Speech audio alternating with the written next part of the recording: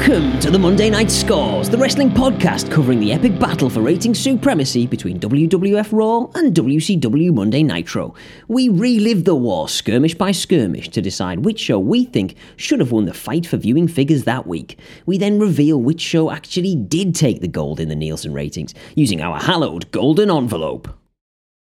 But we'll start by introducing ourselves. I'm one of your hosts, my name is Ste, and I'm joined, as I usually am, by Jim. How are you doing, Jim? Hey, well, I've just about stopped seeing that WCW's unjust defeat in the Nielsen ratings last week, and yeah, criminal, wasn't it? I'm just about ready to get going again. See if they can get a much needed win on the board. Absolutely right. Well, the scores on the Monday Night Doors are 3-1 to Raw after that shock victory for Vinnie Mac's outfit. Let's see if Monday Nitro can claw one back this week. And as ever, don't forget, you can follow us on Twitter at TMN Scores. That's at TMN Scores. All right, Jim, keep your hair on. I'm about to place you in history with some, hopefully more noteworthy than last week, cultural reference points just like you like. Phew.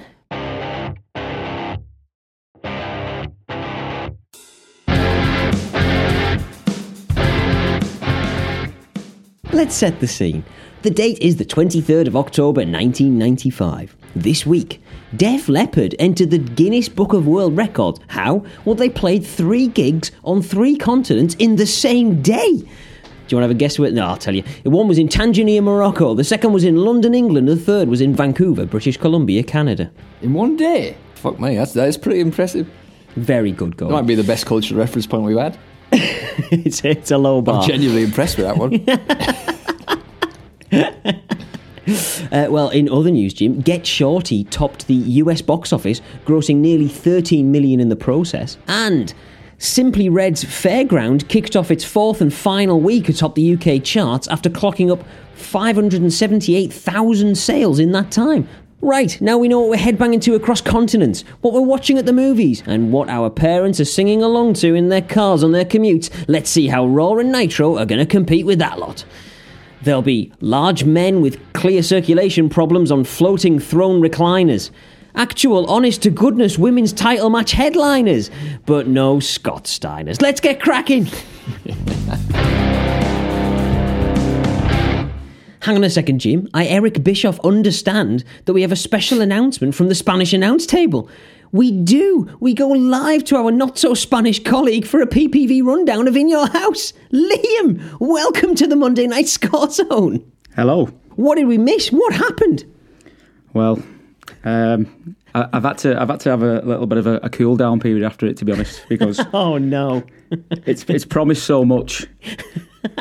And anyway, we'll go through it. We'll see what you make of it. So, we're at the Winnipeg Arena, Winnipeg, Canada. We've got 10 matches on the In Your House card, 4 of which are dark matches, and we're met with Gorilla Monsoon as the opener. Lovely. And he's got a bit of surprising news, to be honest, because does he? Shawn Michaels, the Intercontinental Champion, isn't going to be wrestling tonight. What? HBK? The apple of Vince's eye. Correct. He's not going to be here. No. He apparently from the beating he received a couple of weeks before, he's not eligible to fight tonight. He's not been cleared. Not been cleared. Yeah, not been cleared. Not been cleared. Shit house. So shit house. Well, I feel sorry for the hundreds of HBK fans that have piled into this arena, shelled out hard, and they'll be heading to the exit straight away, I think. But so Gorilla Monsoon, he's lined up a replacement though. He's lined up. There's still going to be a match for the Intercontinental title. So he's had to forfeit the title. He's going to have to relinquish the title at In Your House to none other than Dean Douglas. The Dean, that must have stung. And over the Dean. Which I already have a strong dislike for Dean Douglas. It's an awful gimmick, and he's just been handed this title. That's awful. But yeah, that's gonna go down on the card tonight. And Jeez. Dean Douglas, he's going to be putting the title on the line straight away against Razor Ramon. So bloody hell! But so that was history, haven't they? Yeah. It was a bit of a shocking start to the In Your House. I had to go and take a walk outside. Couldn't handle it. straight away, HBK fan. Right. I tuned in for HBK, disappointed. But anyway, we go from that, and the curtain raiser we've got. Yeah, go on. Hunter Hurst Helmsley against Fatu. Oh, nice. So I was good matchup. Looking forward to this. Yeah. Obviously, from watching wrestling further down the line, these two obviously go on to bigger and better things. But as you've commented on the last couple of pods, Hunter Hurst Helmsley, his commitment to the character again is flawless. You know, he's carrying some kind of perfume instruments on the way down, which he's just spraying everywhere he can. So good lad. He likes to smell nice. Jerry Lawler's made up with this. He's absolutely made up with this. He's already stating that Fatu stinks and his house stinks. So his house. Yeah, for some reason his house gets a mention, like Lawler's around there, like whenever he can. But yeah, so he's happy. He's brought the fragrance down. But yeah, I was quite happy with this as a curtain raiser. But yeah, it was good match. Ebbed and flowed. You know, technically very good. Fatu, I mean, he's £300 plus, and he is actually good at selling. You know, the majority of the moves he goes across. And I'm going to go back to that later on in terms of big guys who can sell. Oh, because as you'll find out later on, that doesn't happen. But yeah, technically very good. You know, the crowd are loving it. You know, straight. Oh, nice. Yeah. One thing I was really happy at as well was obviously the fact that Fatu, who obviously goes on to become Rikishi in the next character kind of arc, he's wearing trousers, so I was made up at that. There's a generation of children that have been saved from a massive oversized thong, so that was another good bonus. But yeah, really good storyline. Like the psychology in the ring was really good. Super kick from Fatu later on. It looked brutal, absolutely brutal. Triple H sells it really, really good. Hits the pedigree. Again, the pedigree, it still looks a bit raw at the moment. Yeah. But yeah, it hits the pedigree, and Triple H is the winner. And from that, we get a Lawler interview straight away with Triple H. All right, go on. In the ring. Just outside the ring, and he's asking about the stench again of Fatu. You know, God, I don't know what Fatu's done to deserve this at all, but you know, he's asking if the smell bothered him during the match. Jesus Christ! So I thought that was a good opener to the pay per view. Yeah, cracking. And probably one of the. Out of the whole card, one of the top matches, I reckon. So enjoyed it. I'm not surprised with those two. Fantastic stuff. Yeah, it was really good. And then we went on to match 2. We had the Smoking Guns, tag champs, putting the titles on the line against Razor Ramon and the 1-2-3 kid. Right. Yeah, what a night it is. Busy night for Razor. So walked away with a lot of gold there. So basically, we've got Razor Ramon. He's fighting for 2 titles. Fucking hell. And then you've got to look at the fact that his tag team partner is someone he's been having countless matches with over the last month. Yeah. And we cut to them, and they're very synchronised. The colours are matching. They're high-fiving, they're very pally. And there's zero explanation of what has gone on in the 2 weeks since the last part of the feud. I was just going to say, it was like 2 weeks ago when Razor was kind of like, he almost beat the kid to some kind of, almost beat him to death in that best out of the 5, the famous best out of 5 series. Yeah. Slapping him around when he was like almost knocked out and stuff. And now, synced attire. Yeah, They've been the same tailors. But purple and yellow outfits galore, the both of them. Man. But yeah, I thought, like, straight away, I went back to the point you made, Jim, the other week about, the best of 5 kind of series, but I don't know. It was bizarre. Yeah, there was no like cutback. There was no like, there should have been a build up. Really, shouldn't he? Like one of them going into a match, into some explanation would have been nice. Yeah, it was especially into a title match. I mean, bloody hell. So I mean, hopefully it's a short match because Razor Ramon's straight on after. So we'll see how it goes. But with the 4 guys you've got as well, like again another match. I was really looking forward to. Love the Smoking Guns. Yeah, Razor Ramon, even as a youngster, massive fan of Razor Ramon. 1-2-3 kid, take him as you leave. I mean, he's average, isn't he? I like 1, 2, 3. I mean, terrible character, but in the ring, I'm a big fan. But no, fair enough. What I did find interesting though was when being announced, yeah, the announcer said that Razor Ramon and the 1, 2, 3 kid had a combined weight of 501 pounds. So out of that 501 pounds, I just want to know what the 1, 2, 3 kid is putting towards that, because it can't be more than 31 of those 501. And Razor looks fantastic for a 470 pound man. So 501 pounds apparently collectively, but yeah, unbelievable. But yeah, we're straight into the action. Yeah, go on. And as you would expect, with Razor having another fight on the card, the exchanges are happening, every minute or so. The comms pick it up straight away. Yeah. The amount of exchanges, which makes sense. Obviously, if Razor's just been handed this title shot, he's going to try and conserve his energy, isn't he? Yeah, exactly. We cut to a Dean Douglas promo in the back, taking notes, laughing away. I don't know always taking notes.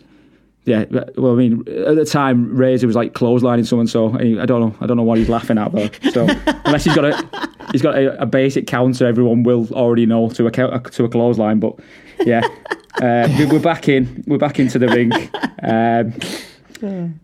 and as I said again, the athleticism, especially for Bart and Billy, they're quite big guys anyway, aren't they? Yeah, they are. Yeah, Billy's very, very impressive. Yeah, brilliant. Impressed, can you? Halfway through the match, we get another exchange.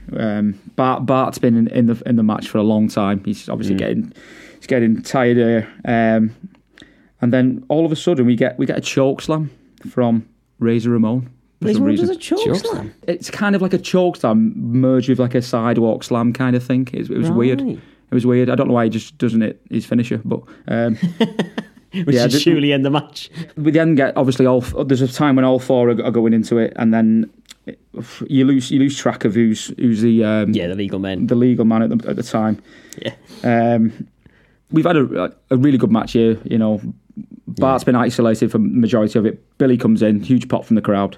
Nice. Even though you've got potentially obviously four faces in here, haven't you? Really. Yeah. So it is quite good. Obviously, when the tag champs come back in. Billy's, he's working 1, 2, 3 kid over. Goes to hit like kind of like a running splash kind of thing, misses, hits like the metal pole in the corner. That leads 1, 2, 3 tagging Razor back in, hits the Razor's edge, and then instead of going for the pinfall, the 1, 2, 3 kid wants another tag. Oh, God. So he's an idiot, and he's always fucking these things. I didn't get it at all. Like, just finished the match though. Razor's got another fight in about half an hour. Do you know what I mean? Exactly. Yeah. So Razor tags him back in, and instead of doing against his better judgment, instead of doing the smart thing, which would be to maybe do a splash or something or a leg drop, he just goes straight into the cover. And as we know that 1, 2, 3 kid weighs the same as a bag of sugar, he gets reversed straight away, and then Billy gets the 1, 2, 3 counts. So the Smoking Guns retain the tag titles. Wow! The champs have to steal one. Yeah, blimey! What a bizarre bit of booking that. And then the thing is, the shenanigans don't end there, to be honest. So what we get then is a clearly upset 1, 2, 3 kid trying to steal the tag titles.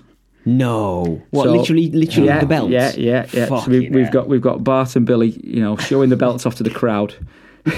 1, 2, 3 kid goes up to Bart from behind, snatches the belt out of his hands. Fucking hell. Which leads Razor to come back into the ring, like go over to him like he's like his mum or something. Snatch the titles back off him, like give him a look, like just says, "What are you doing?" Like we lost because of you.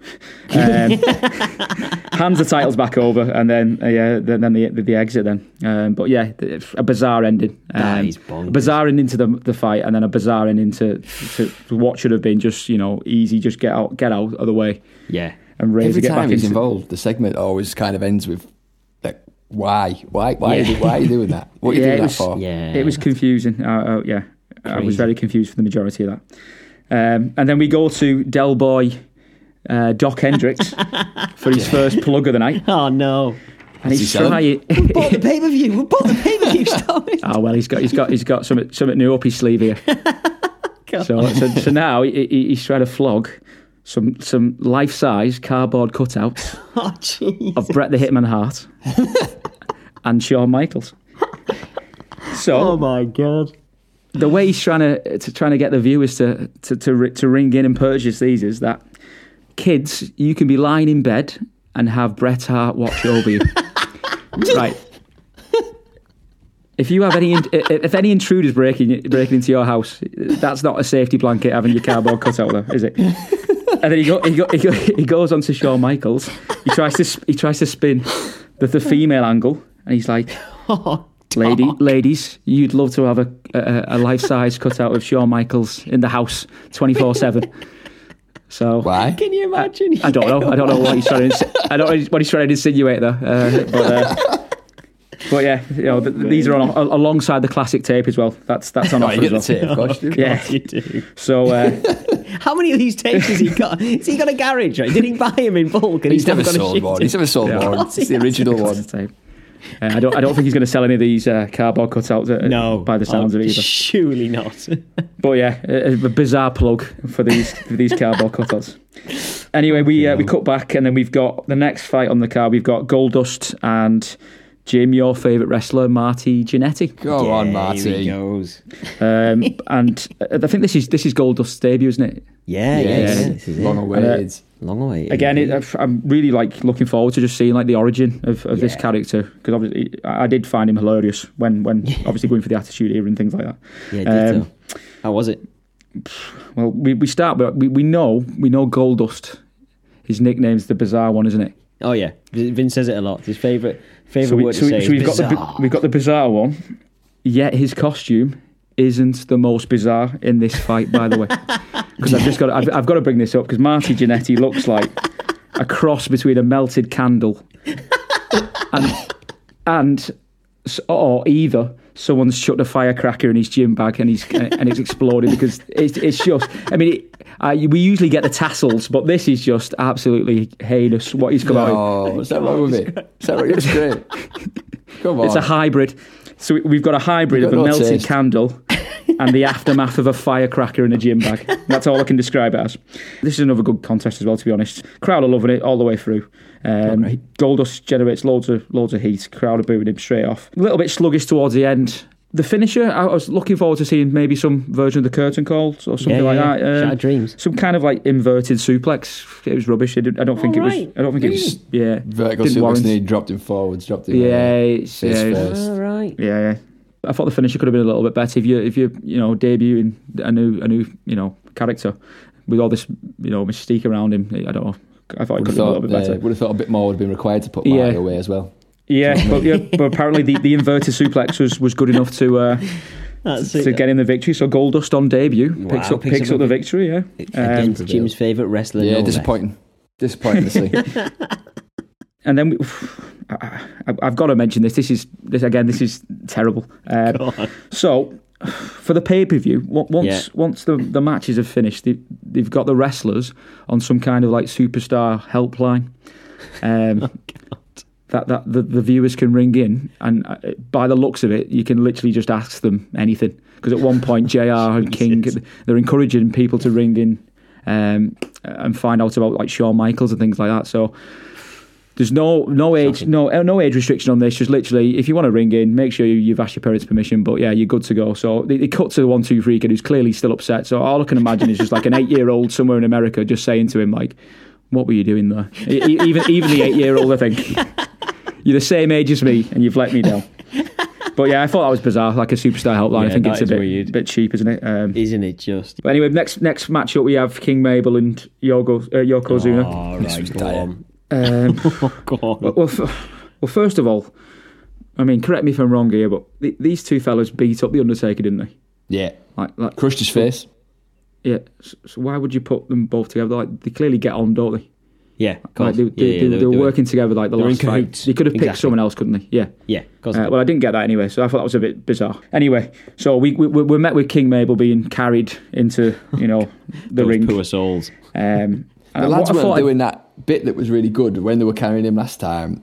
They were doing that bit where they're grimacing and being "Oh fucking hell, this is the hardest job ever." But it was a bit lopsided, wasn't it? They hadn't, in terms of the strength kind of thing, they hadn't balanced it out a little bit, because I think it was the one side of it was definitely dipping at one point. The two lads are struggling. They hadn't thought that out a little bit. they weren't selling it as well, I thought. But yeah, you're right. It definitely was. It was danger of teetering over. The big man. Well, anyway, I remember you mentioning, Jim, how like slow it was, the entrance. So I thought I'd time this entrance. Oh yeah. So the duration of Mabel getting into the ring and Yokozuna getting into the ring and actually starting to wrestle was only 1 minute less than the duration of the fight. No way! So it took them 4 minutes to get into the ring to fight, and the match was 5 minutes long. That's ludicrous. And as you can expect, the tempo was abysmal. It was. We had. I can count on one hand the range of like wrestling manoeuvres that we had. We had punches, a couple of Irish whips, a clothesline. Someone would fall out the ring. They'd have a breather, they'd come back in, and they'd repeat that order again. It was absolutely atrocious. And as I mentioned before, Fatu, like earlier on, big guy, but at least he's got some like technical ability as well. Yeah. This was absolutely shocking. It was so bad. What about a bit where Yoko fell on Jim Cornette outside? What, squashed him? Fell on top of Corny? There was like a bit where he was like dazed and he was like wobbling around outside after one of the many fall out the ring spots, and he was like wobbling, pretending to be a bit like light on his feet, and then Cornette had been knocked over by the other bloke who hangs about with Mabel, Sir Mo. Yes, Sir Mo, yeah. Cornette's on the floor, on the ring, on the concrete outside, and then Yoko kind of trips and like, whoa, and then falls on him. And Corny's doing like kicking the legs, waving the arms. Cornette does his best to save it, doesn't he? Does all he can, all he can. He even agrees to take the bump off the £600 or whatever it is, just for the sake of giving some credibility to this fucking absolute train wreck. We get a double count out. That's how this match ends. That was the finish. We get a double count out. So it was a 5 minute match that led to a double count. They were that knackered after 5 minutes. They couldn't even get back in the ring. They couldn't both get back into the ring on time. But anyway, we're left with both wrestlers. They do eventually get back into the ring. They both square up and then embrace. So kind of going back to the original point of why the hell are we putting these two together? Why are we wasting pay-per-view time with these two people who clearly like each other? And they're clearly eager to work together. Anyway, that was shambles.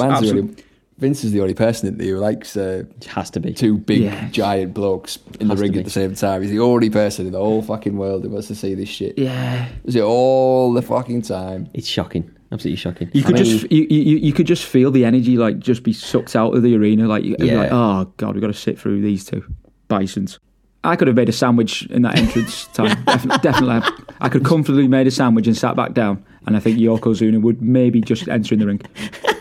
It's just a waste of time, isn't it? It's just an absolute waste of time. Anyway, we cut back to the ring, and Doc Hendricks is in the ring. We haven't seen enough of Doc today, I don't think. But yeah, he's calling Shawn Michaels out. Shawn Michaels is having to hand the Intercontinental title over. Right. Shawn enters, clearly still battered and bruised from whatever's gone on. There's so many different versions of that tale. But he's got sporting a couple of black eyes. His eyes are bloodshot, kind of thing. So he's definitely he's taken a beating. Yeah. And no doubt it's probably him who started it. To be honest, let's be fair. But yeah, he comes down. He's looking really sorry for himself. It takes an age for him to hand the belt over. He's just at one point, he's just reaching out with the belt just for like a minute or so. Anyway, Douglas comes down. Dean Douglas enters, grabs the title, obviously starts parading that off, and then we get Razor obviously entering. Love Razor Ramon's entrance theme, brilliant. Yeah. Brings back a lot of good memories. I used to want the Razor mullet as a pup.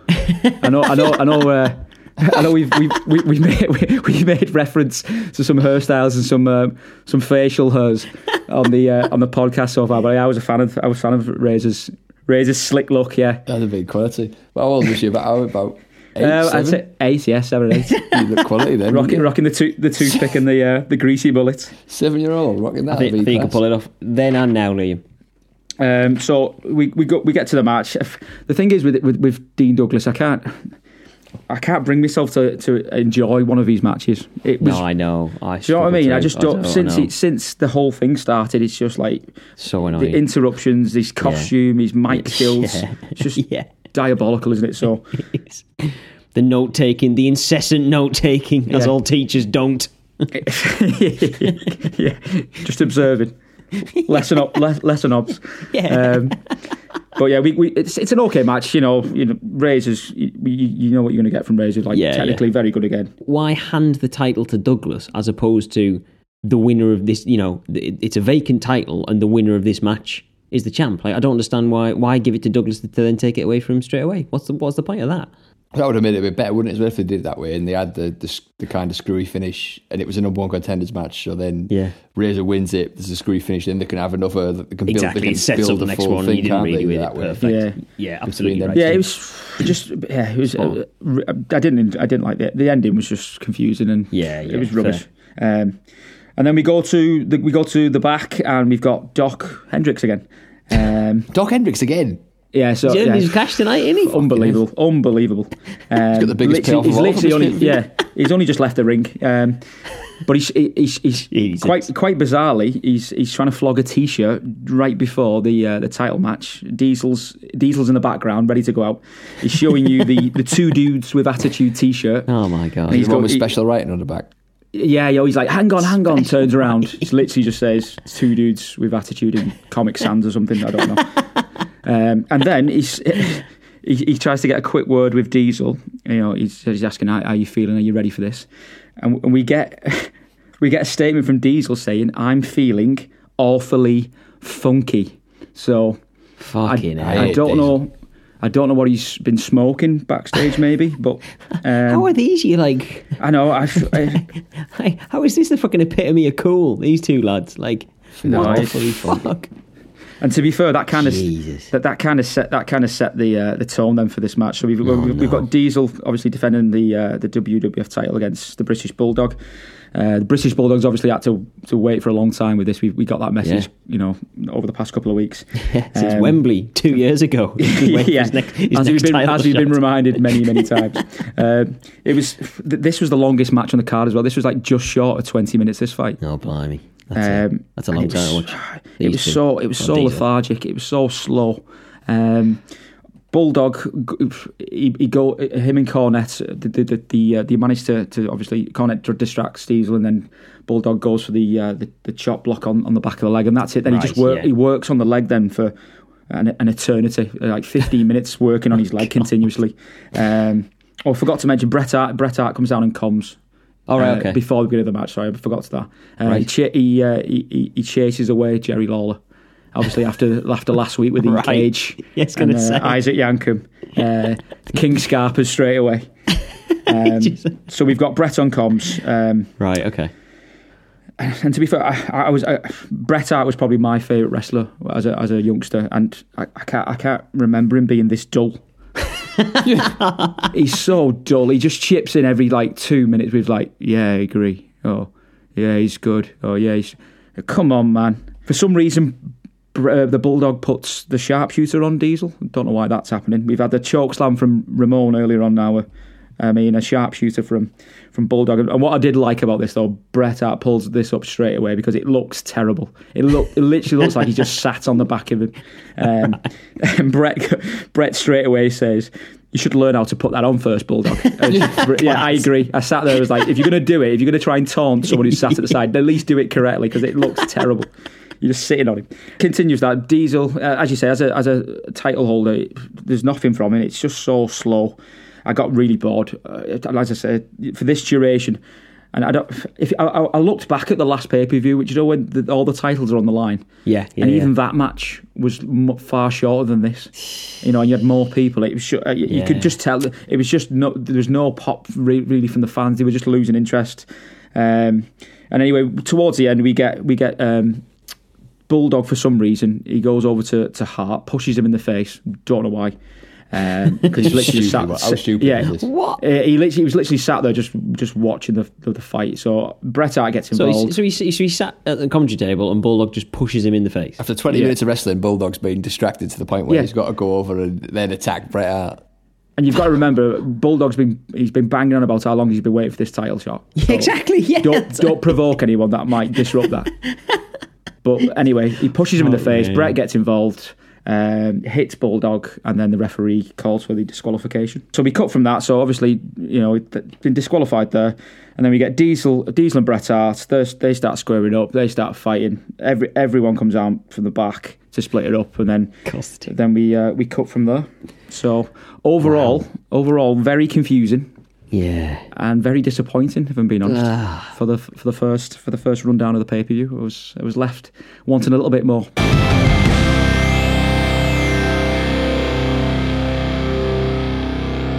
So now we know what happened in Your House. We head to the Keystone Centre in Brandon, Manitoba, Canada for WWF Monday Night Raw, and it's live. We get an In Your House recap. Vince is no Liam, I'll tell you that much. McMahon then tells us we're going to get an Alundra Blaze versus Bertha Faye women's title match and a 20-man over-the-top rope battle royal, the winner of which will get a shot at the Intercontinental title. Blimey, this thing's changing hands faster than I don't know what at the moment. All 20 men, or the mass of humanity, as Vince calls them, are already in the ring, and we see the hot rod flamed spandex and tattooed head of Bam Bam Bigelow making his debut on the Monday Night Scores. He's in there with a selection of wrestlers I absolutely do not recognise, but we pan right and reveal Skip, the 1-2-3 Kid, Hunter Hearst Helmsley, Kama, and Fatu, who's coolly sitting on the top of the turnbuckle. Good, I'm up for this now.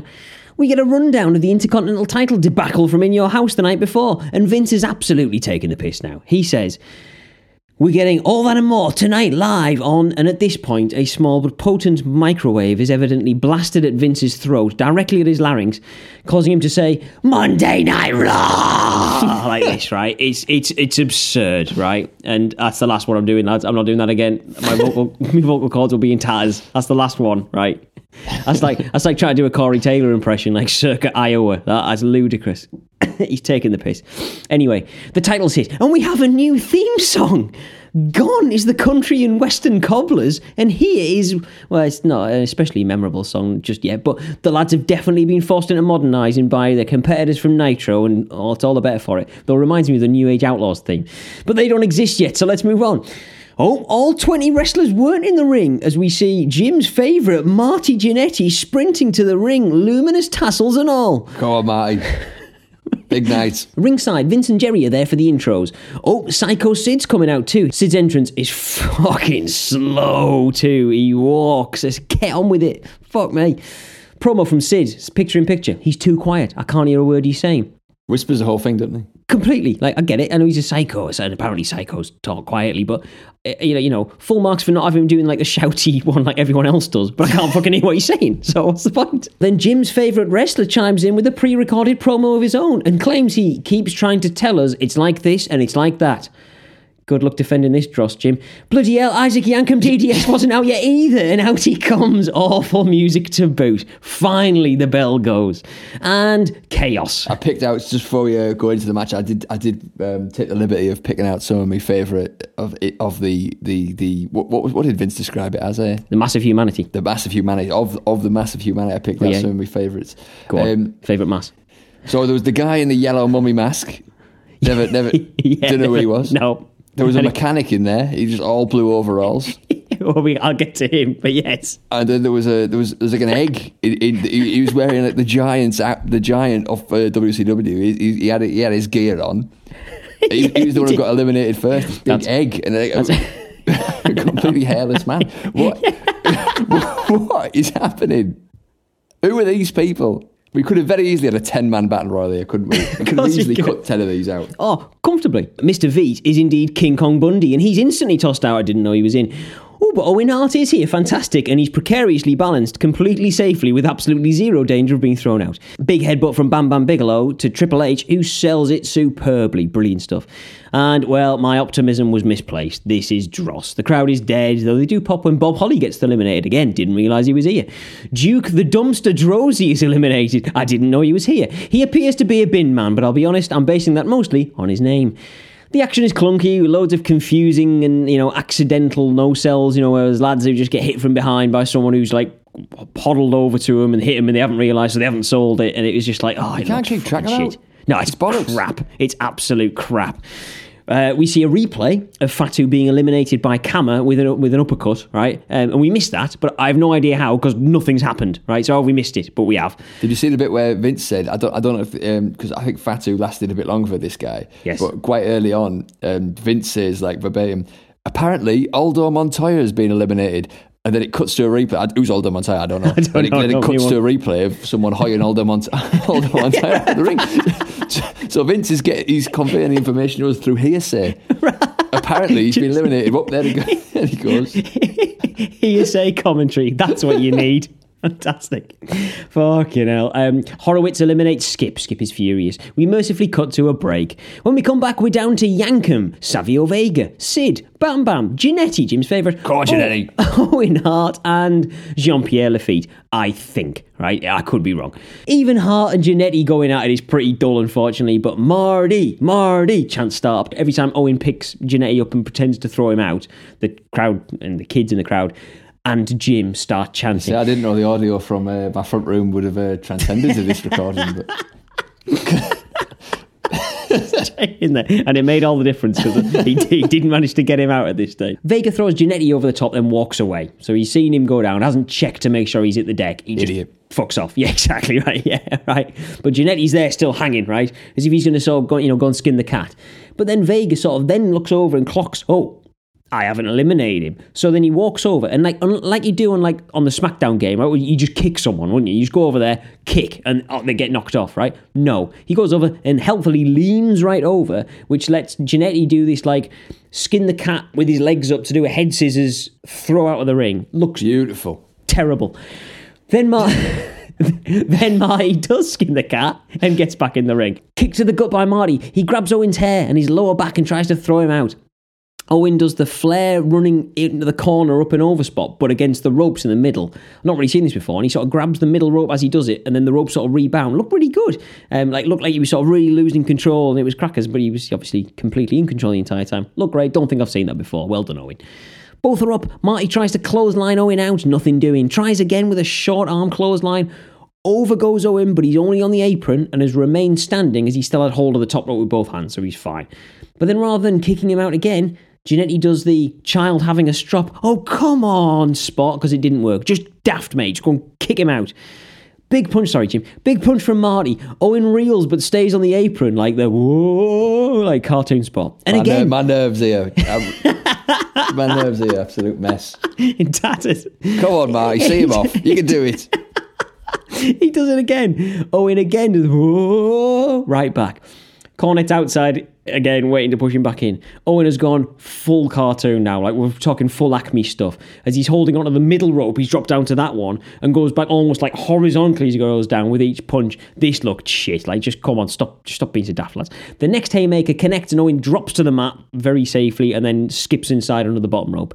Back to his feet and Owen guillotines Giannetti with the rope, then an enziguri, back and forth, and then a let's pretend to be a train spot. As Giannetti grabs Owen for a belly to back suplex, Owen then runs around in a circle, dragging Marty with him, and dives towards the ropes, the momentum of which somehow sends Marty through the top and middle rope to the outside.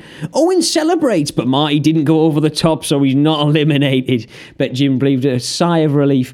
Cornette interferes with his tennis racket, but Giannetti grabs Cornette. What are you doing? Get involved. Giannetti grabs it and then chases the Louisville Lip round the ring, where he is jumped by the incoming British Bulldog. Boom. Straight into the steps goes Marty's head. Then he's rolled back in, where the two lads go at it again until Owen wins by throwing the rope running Giannetti over the top for what was an anticlimactic finish to an anticlimactic match. We head to an ad break and we get an advert for the WWF WrestleMania arcade game, and it looks fantastic. We head to Doc Hendricks, who's back to Del Boy us some more crap. Here we go. He's the top guy in WWF at the minute, Doc Hendricks. He plugs Survivor Series. We're going to have HBK. It's going to be a twist, though, lads. Honestly, you wait for this. We're going to have HBK as a captain, but he's got to team up with Psycho Sid, Bulldog, and the newcomer Ahmed Johnson. That's one team, so it's not all heels versus all faces.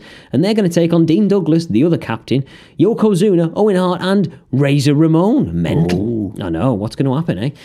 They call it the wild card match, didn't he? But he didn't actually explain the concept of the wild card match. Yeah, kind of kayfabe breaking as well, isn't it? Because to say it's wild because we're going to pair up the good guys and the bad guys on one team. Like, it's ludicrous. Yeah, wild card would be like, I'm in it. Doc Hendricks is a captain. That's a wild card. On to the next match. The debutante, as Vince tells us, Avatar, who looks a whole hell of a lot like Al Snow, if Al Snow was in Mortal Kombat, with a teal waistcoat and yellow trim, with the shoulder extensions and a yin and yang looking sort of symbol on one side and red pants. Total Technicolor Sub-Zero. He gets in the ring and then puts his mask on. Whoa, he's esoteric, this lad. Which is, it's a bit of a sort of luchador-esque kind of mask, but there's no bit covering the head. So he wraps it around. He then does some Tai Chi. Not explained.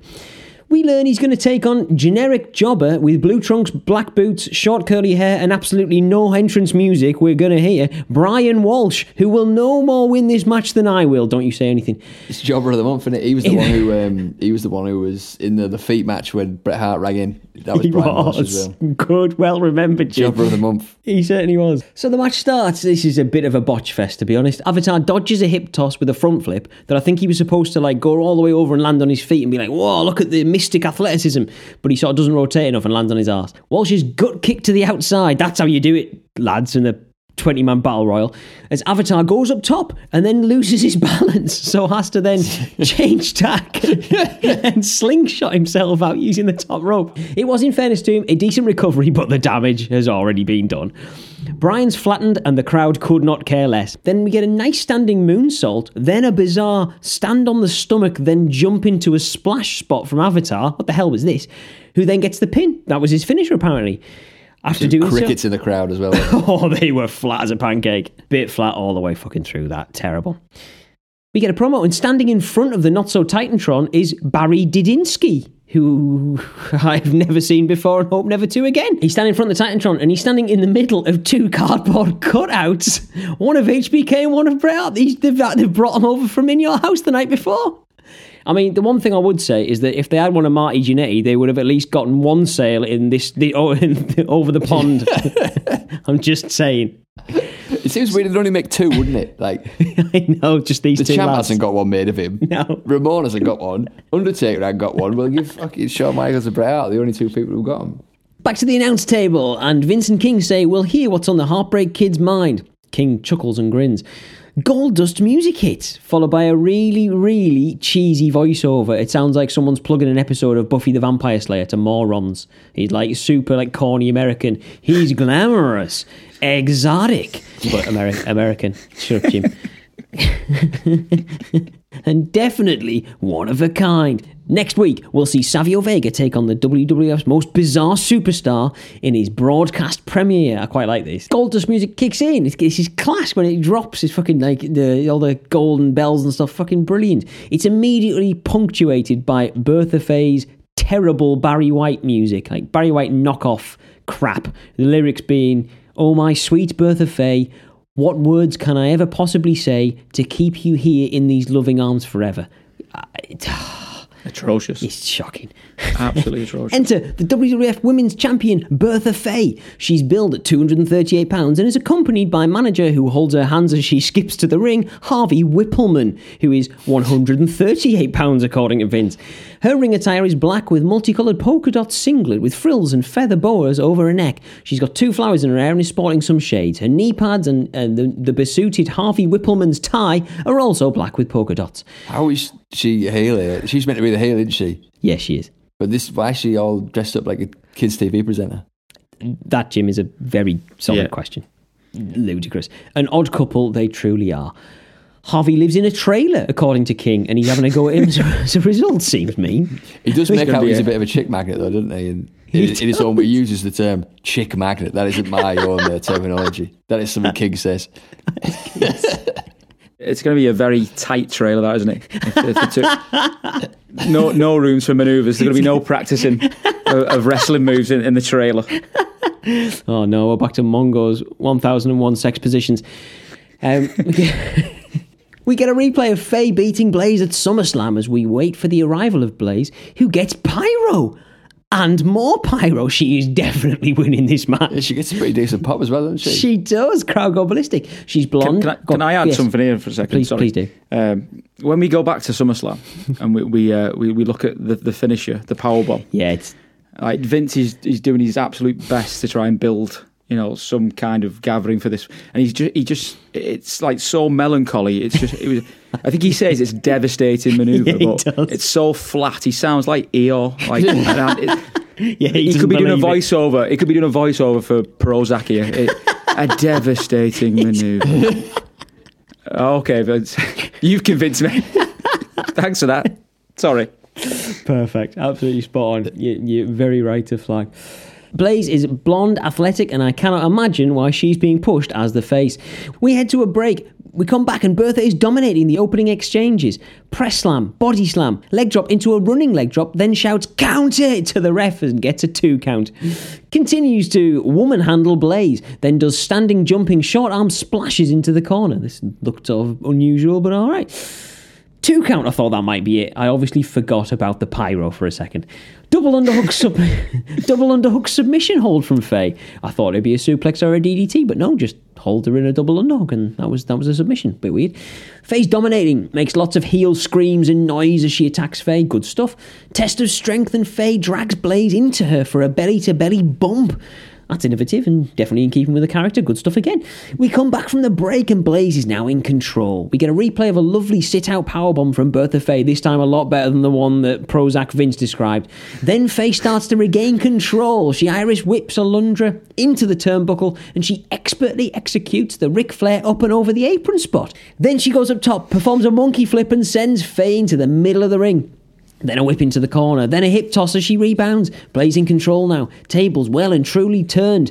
Missile dropkick off the top by Blaze. I knew that pyro wasn't in vain. 1, 2, no! Faye kicks out. Blaze setting up a powerbomb of her own. Surely not. Surely she can't pick the champ up. And inevitably, no, she can't. It's a back body drop from Faye. Then a body slam as Bertha heads up to the second rope. But as she gets there, Blaze hops up to her feet, handstand in the corner, and Blaze head scissors to send Faye to the canvas in a big front flip, just like Marty Jannetty, Jim's favourite, did earlier on. Whippleman's up on the apron to distract. Blaze swings for him. Harvey ducks and grabs her hair. How was this a DQ? Ludicrous, He's right? pulled her hair. How was this sort of DQ? Ludicrous. Holding her for Faye to come. Ref's looking right at it. He's looking right at it. He is. Overcharges Faye, but Blaze escapes at the last second, and Bertha body checks Whippleman, who's by accident, obviously, who's sent careering off the apron onto the barricade. German suplex from Blaze, that looked fantastic, by the way, as Faye reels from the Whippleman error. 1, 2, 3. I flipping told you the pyro was going to make a win.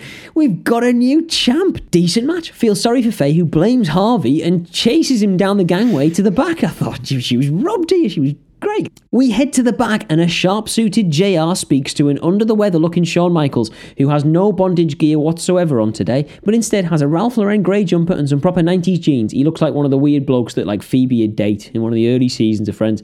JR tells HBK that although he knows he was mentally prepared to compete, but the match officials wouldn't let him on medical grounds, so he has to know, how did it feel to have the match and the Intercontinental title taken away from him? HBK's looking very sombre. Maybe it's because he's not got his pleather hat on. I don't know. This bloke. Shawn says that he would never claim to be the toughest in the dressing room, and he wouldn't claim to be the most popular either, especially not at the moment. He would claim that. He would claim both those things.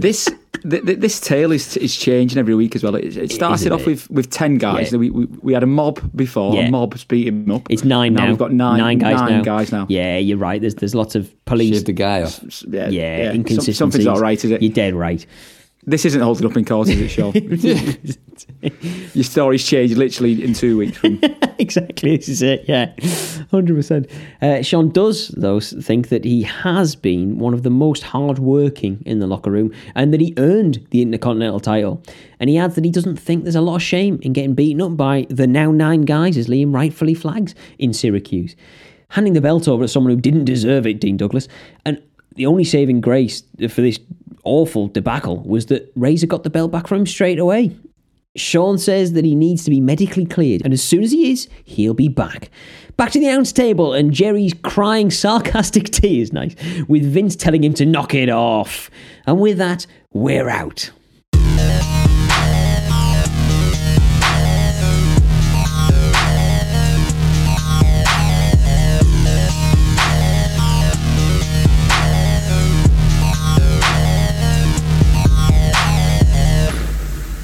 So that was Monday Night Raw from the 23rd of October 1995. So what did we think were the Raw ratings builders and killers? Jim, kick us off with your Raw ratings builders. Builder number one is, of course, it's Marty Jannetty. What a performance. What a performance in the Battle Royal, where an obvious travesty occurred at the last and he was defeated. I'm sure there'll be repercussions from that. But still, what a performance. Builder number two, putting the women in the main event. Yeah. I wasn't a big fan of the match. I say the wrestlers obviously weren't a patch on the main event women that you get these days. Yeah. But I would never have expected such a prestigious spot on the card to be awarded to a women's match in 1995. So kudos to them for that. And hard work with your builders on this show.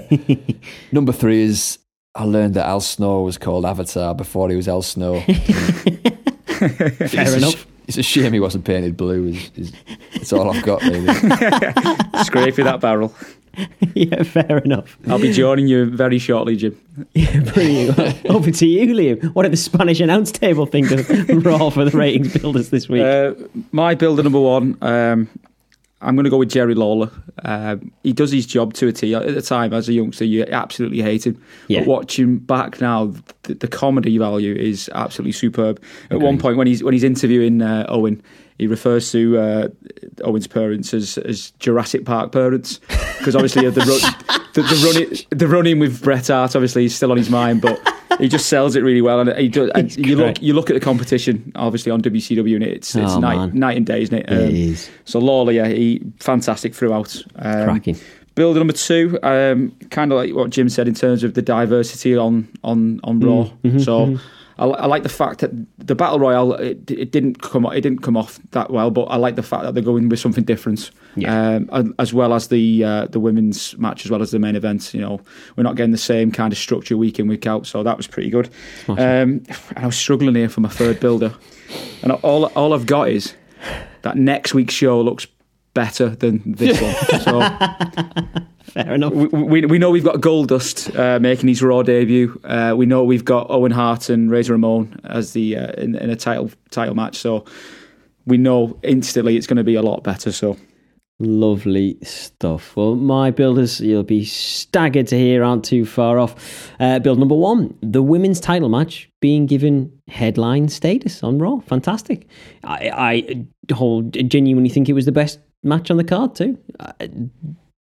Not huge competition this week, unfortunately, but Blazer was great, Frey was great, cracking stuff. Build number two, I'm struggling. Savio Vega did a lovely spinning wheel kick.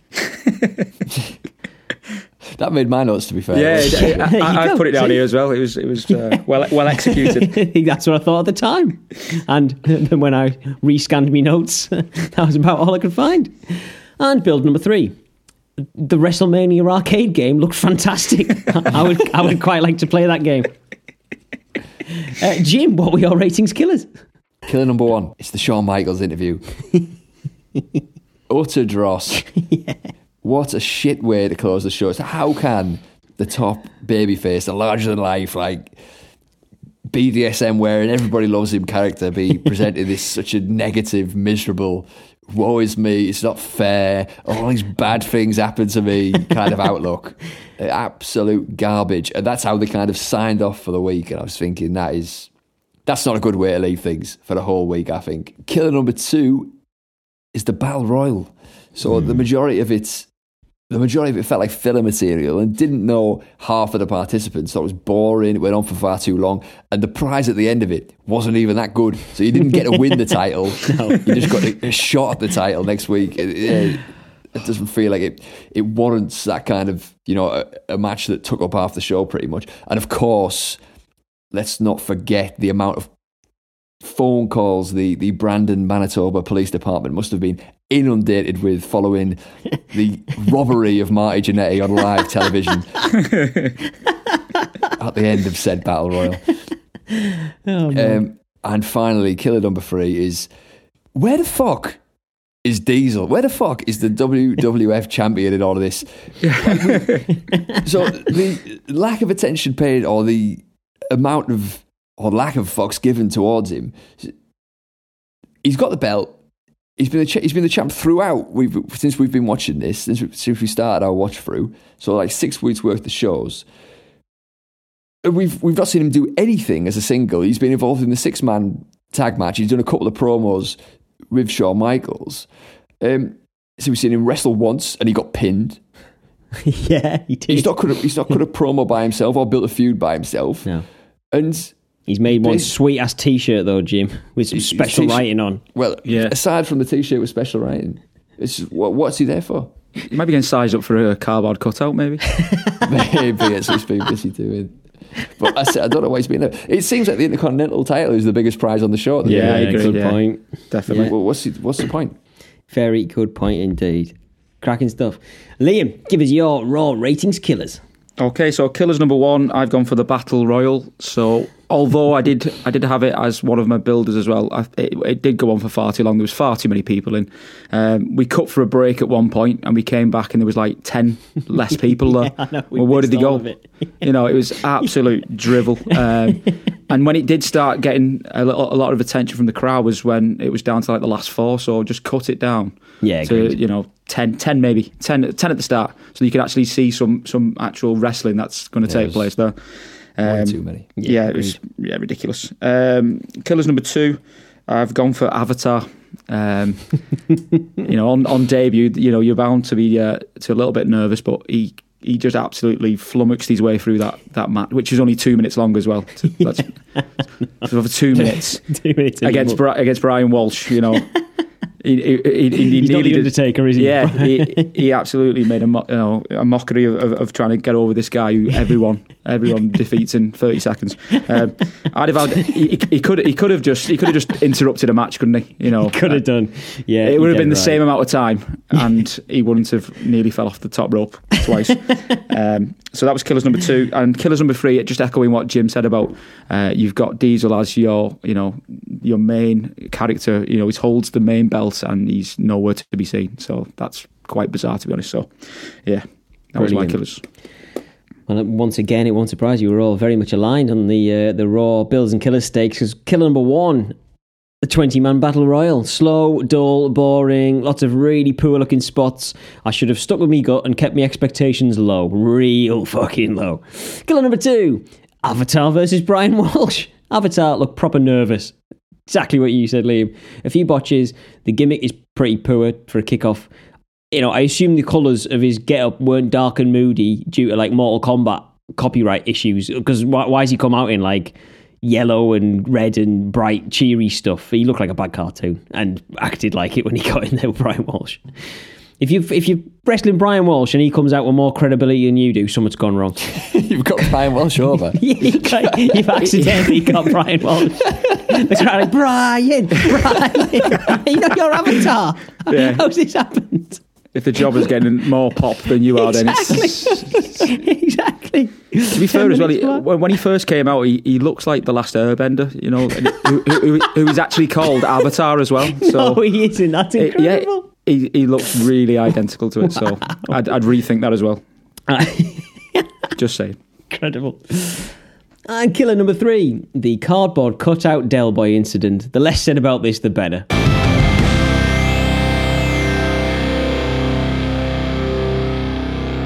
So next, let's find out what the competition are up to over on WCW Monday Nitro in Huntsville, Alabama. Jim, take us through it. Big episode of Nitro this week. We start. It's the Halloween Havoc Go Home show, and we begin with the weekly, the regular explosions of pyro and the Bischoff hyperbole, and then from that we cut straight through to Macho Man's entrance music as he is on his way to the ring. Apparently, he's got a bit of a bad arm, though. Bischoff tells us he doesn't know the details about this bad arm, but he knows he's got a bad arm. You need to know that, don't you? As your lead, you should be knowing. Tell us, Eric. I can't. The sort of things that expect him to understand, but yet he hasn't. Anyway, he's on the way to the ring with his bandaged up arm, and he's taking on Kurosawa, who's in the ring already. He's got the Colonel with him. Before the match starts, the Colonel, he gets in Savage's face. Savage slaps the cigar out of the Colonel's mouth, shoves him on his arse, The Colonel rolls out of the ring, but then Kurosawa's straight in there. He runs straight to his gaffer's aid, and he starts booting the fuck out of the back of Macho Man's legs. He's working him over.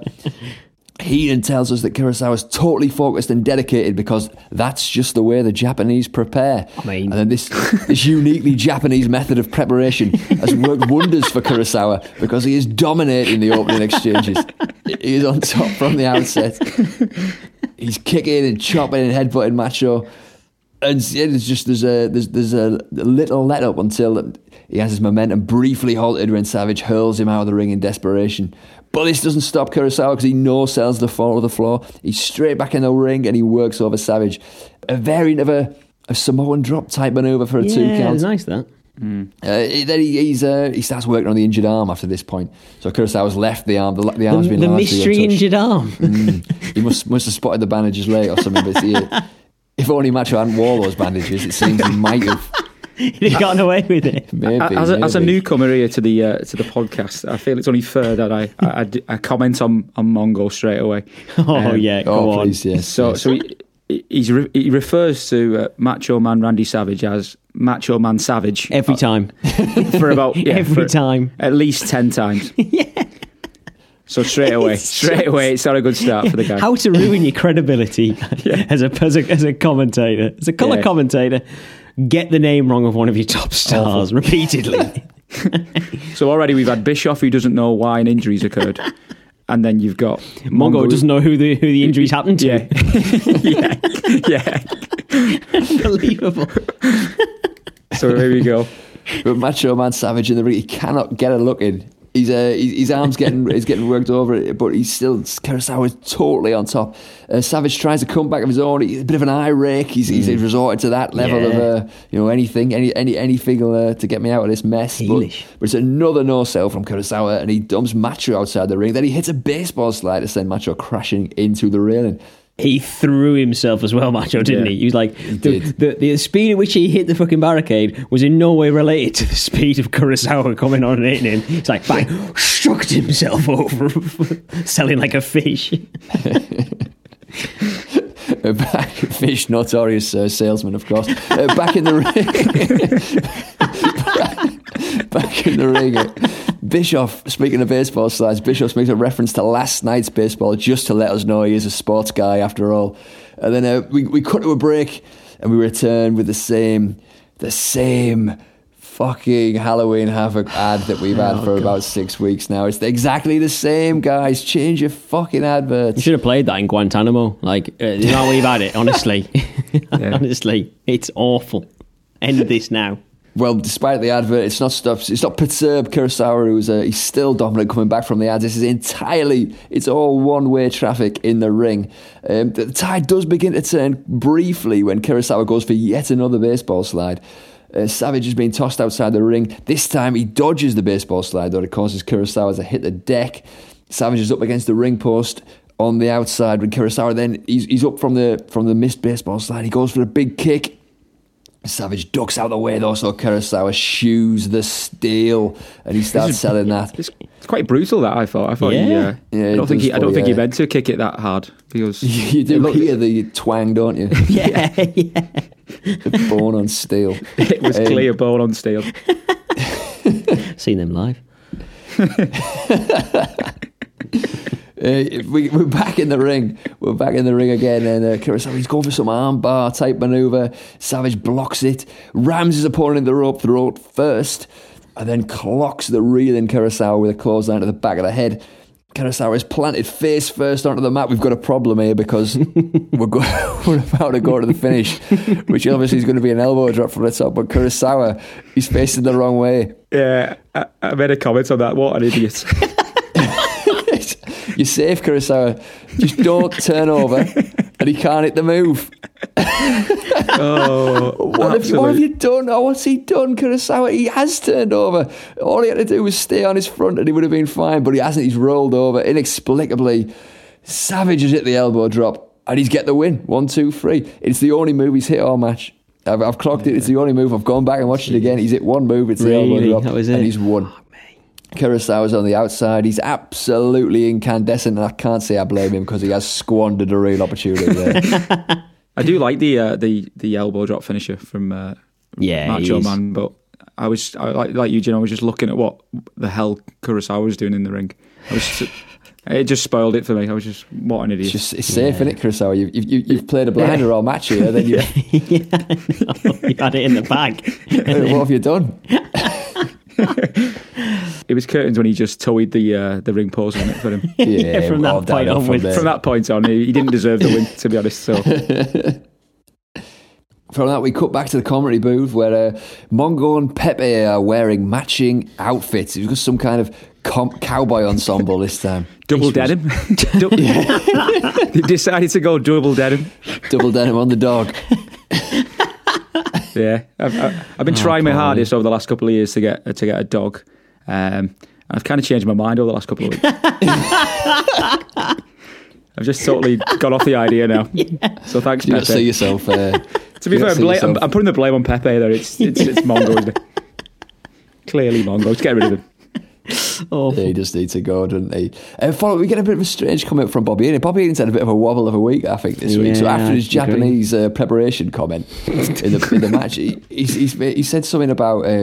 He tells us this anecdote about being on the plane flying in. Yeah, fucking hell, what was this? Oh, yeah. What was this? He said the pilot came up to him and asked him if he thought Sting could trust Luger in the main event.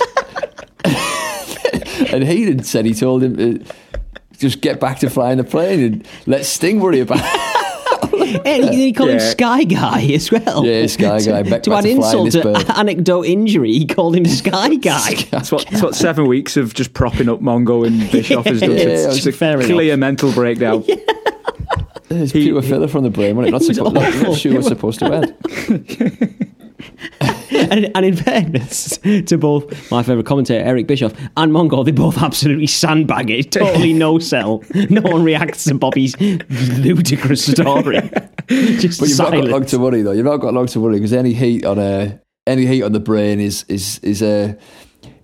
instantly cooled as the lights shut off.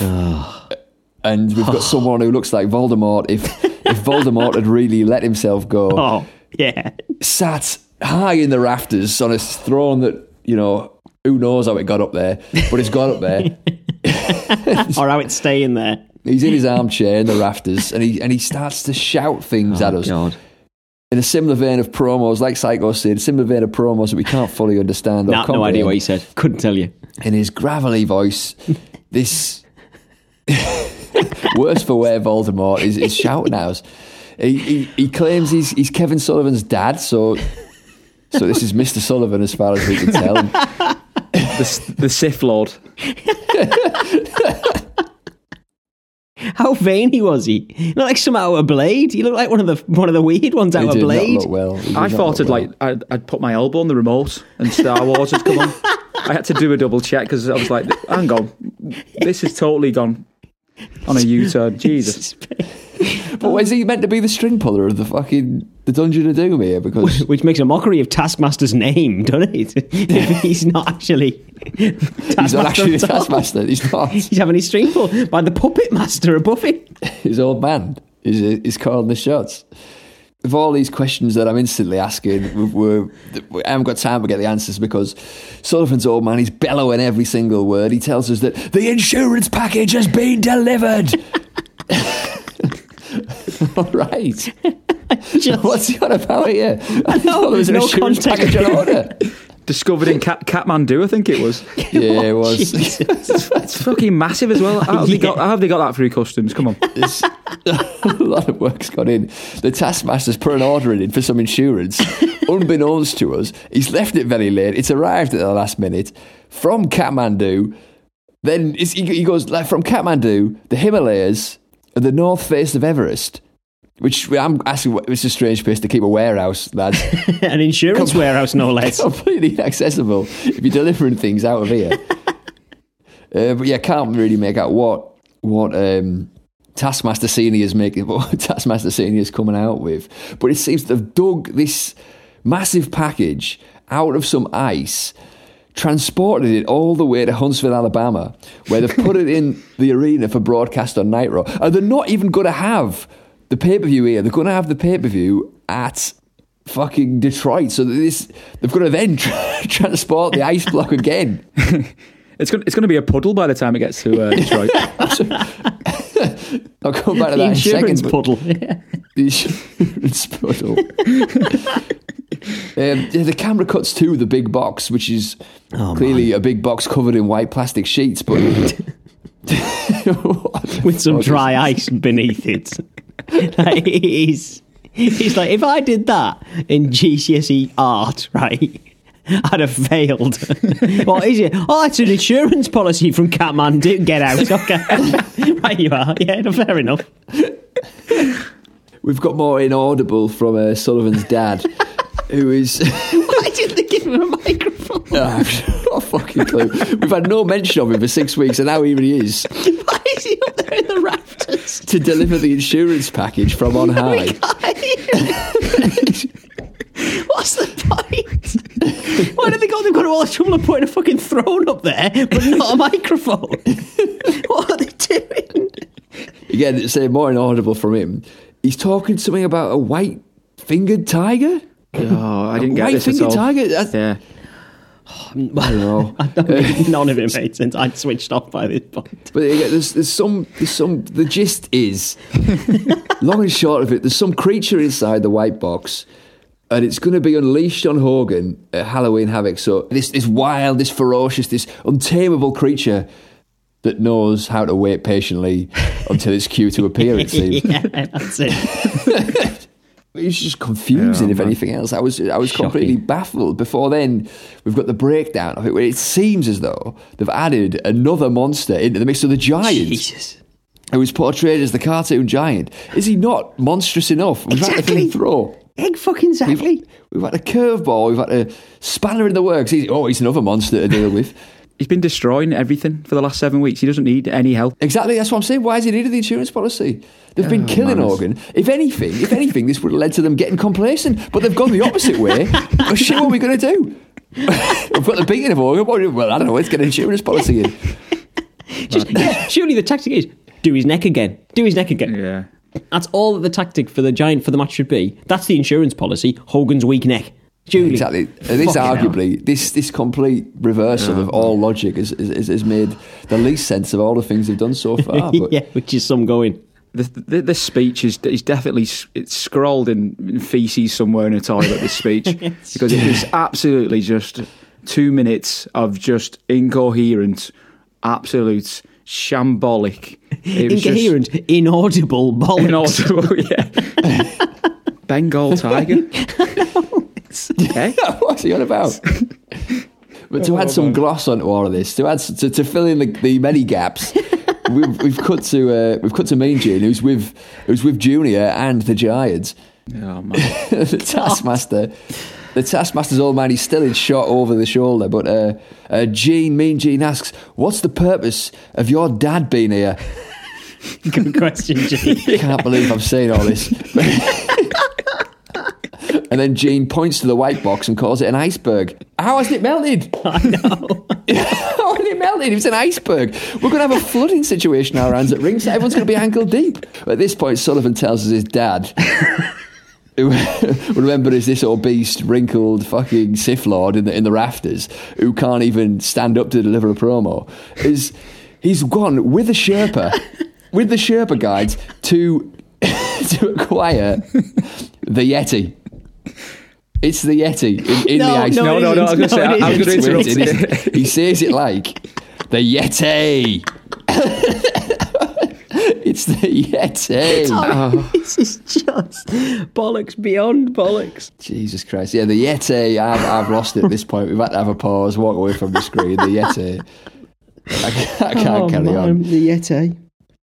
Sullivan starts regurgitating some of his shit promo from last week, talking about how Hogan has shown he had evil inside him all along. He's wearing black now, whatever. The crowd starts going hackers when Hogan's name's mentioned, though. Yeah, it's surprising given how hated he was in Chicago. He's absolutely despised. He was, tons of booze, yeah. Sully concludes by telling us the Yeti is the only insurance policy the Giant needs. I think it was an absolutely absurd suggestion, as Liam quite rightly points out, because surely he doesn't need any insurance policy. No. Who the fuck thought of this?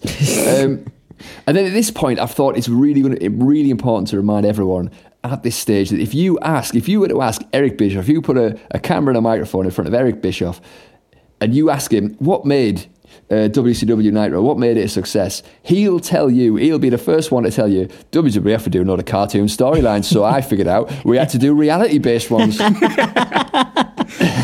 Here we've got the Yetay involved in a wrestling angle with a worse for wear Voldemort, his son, who is the cartoon overlord of a group called the Dungeon of Doom, which includes a man called the Shark, along with the Zodiac. Gene then passes to the Giant, who starts talking about the rarest cat in the jungle and how Hogan's running out of lives. Oh, fuck me. This is fucking pony, isn't it? He's going to take Hogan's last life and then the WCW Championship. I don't think Hogan's going to be too arsed about it. The W Championship, if he's dead, he's not going to be too arsed about handing over the title at this point. He then tells Hogan that Hogan will find out who the one true immortal is. He then calls himself the Immortal Giant before doing the ridiculous evil laugh that he does at the end of every He's in it bad. So painstaking promo. This is so fucking stupid. I thought they'd got it all out of the system last week when they produced a good show, and they hadn't. I was wrong. They were saving it up, if anything. That's all it was. Yeah.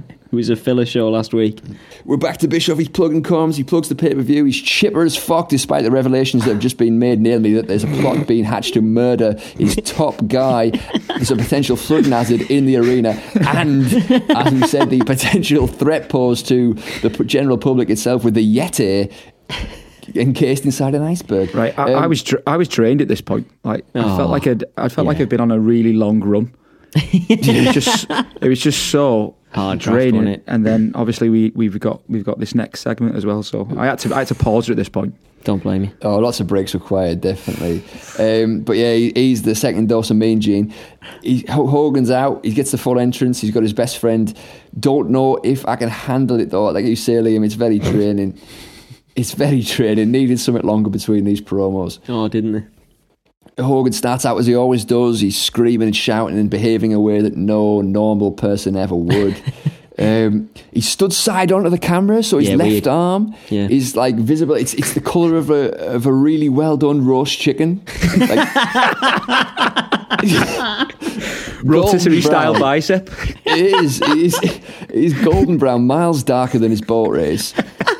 Clear distinction in the two. This isn't just any roast chicken. This is Hulk Hogan on holiday roast chicken. Hogan starts verbal diarrhea and a lot of things. Doesn't make any sense. The gist is he's not scared of the Dungeon of Doom with or without the Yetay.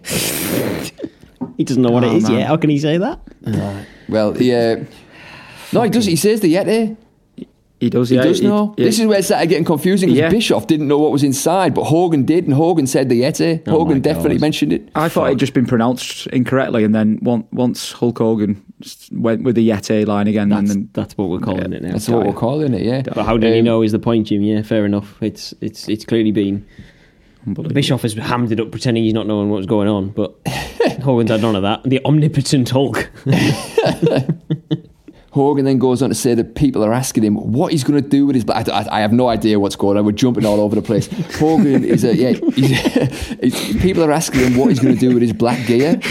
He's asking him that. He's asking him what he's doing with his T-shirt. Apparently a lot of people are. It's a burning question. Hogan and the Sith Lord have definitely been on the piss before this, haven't they? They've stumbled out of the local bar. Hulk's just met a bloke in a bar and he said, mate, I can get you on Nitro, right? Put this robe on. Can you get up in the rafters? I doubt it, but try. 10 Budweisers deep. Like, let's go. It was absolutely bonkers. Cobblers. He says he might keep the black gear because after everyone has seen what he's going to do to the Giant, then everyone will know what a man with black gloves on and a black rag on his head is capable of doing. I've put that in verbatim, but again, like reading it out loud, that doesn't make sense, does it? Was that a reference to the OJ trial? This is what I initially assumed. I see. Oh, Matt. I mean, that's worse if it is. But he is. But does he also, when he says talking about keeping the clothes, does Hulk think that when you take something off, you have to bin it? What are you going to do with that when you stop wearing it, Hulk? Well, I'd put it in your drawers. Fold it up, put it in my drawers. What are you talking about, you moron? After this heap of fucking gubbins, Gene takes a hard right straight off that bumpy road to ask about Savage, Sting and Luger. What the hell are they going to do with all this? Don't bring them into this. They don't need to be fucking tarred with this horribleness. Just finish this interview here, Gene. Come on. Don't encourage him. I'm going to cut to the chase here because I can't take any more. But Hogan's not happy with them all. He calls them his so-called friends. He says, all those little dogs better get in line and decide who's got the biggest bark, because the biggest dog, and here he obviously means himself, is going to be waiting for whoever wants to challenge him after he's done with the giant. Hogan says he'll beat them all one at a time, which doesn't seem the biggest challenge. Should we say take them all at once? I'll beat you all at once if you're all a bunch of shitheads. Do you know what I mean? Fucking hell. And then this basically ends the promo. At this point, I am tapping out. I am fully on the deck. I'm tapping. I can't deal with this. This is horrific. Hovering over the skip 10 button on the WWE network. I was clinging on to find out if there's going to be a new alias bestowed on Jimmy Hart this week, and there wasn't even one of them. I know.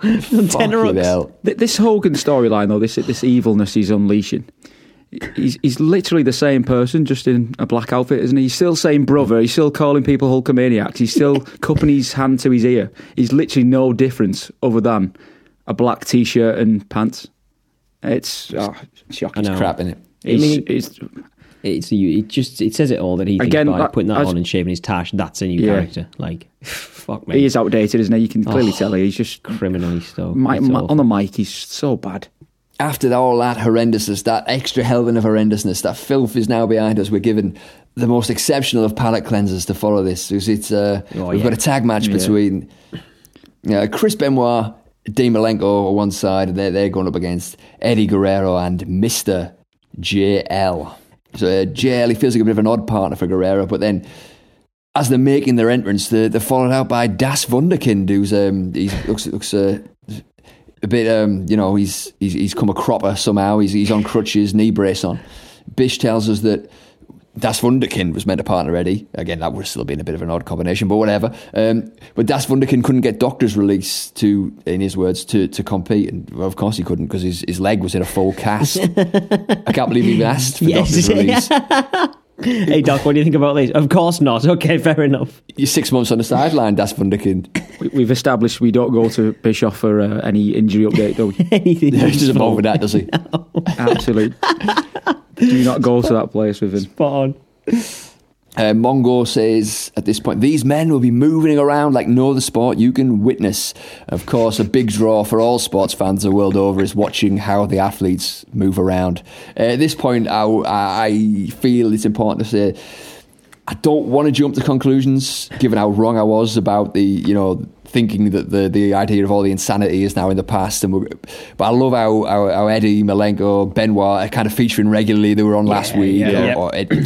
Benoit and Guerrero were last week, Malenko the week before. So it seems like they've kind of cottoned on, they've twigged that it's important to have some good wrestling matches on your wrestling program. Who'd have thought it?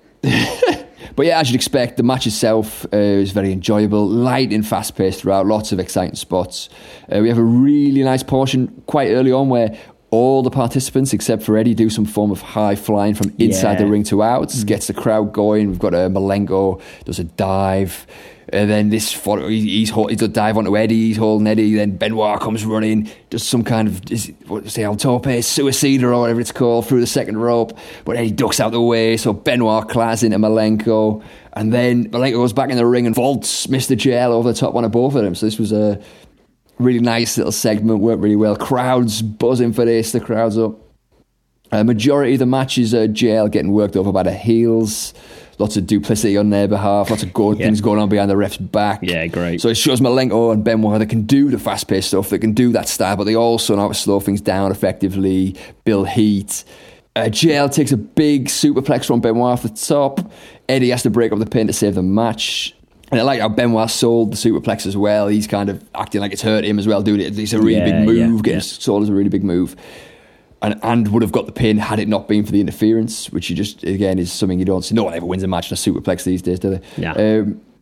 JL eventually, after getting worked over for a long time, he gets the tag, allows Eddie into the match. Eddie unloads, cleans the heels out as part of his comeback. There's a glorious flying arm drag with head scissors combo on both opponents. Absolutely sublime, so Mr. Guerrero.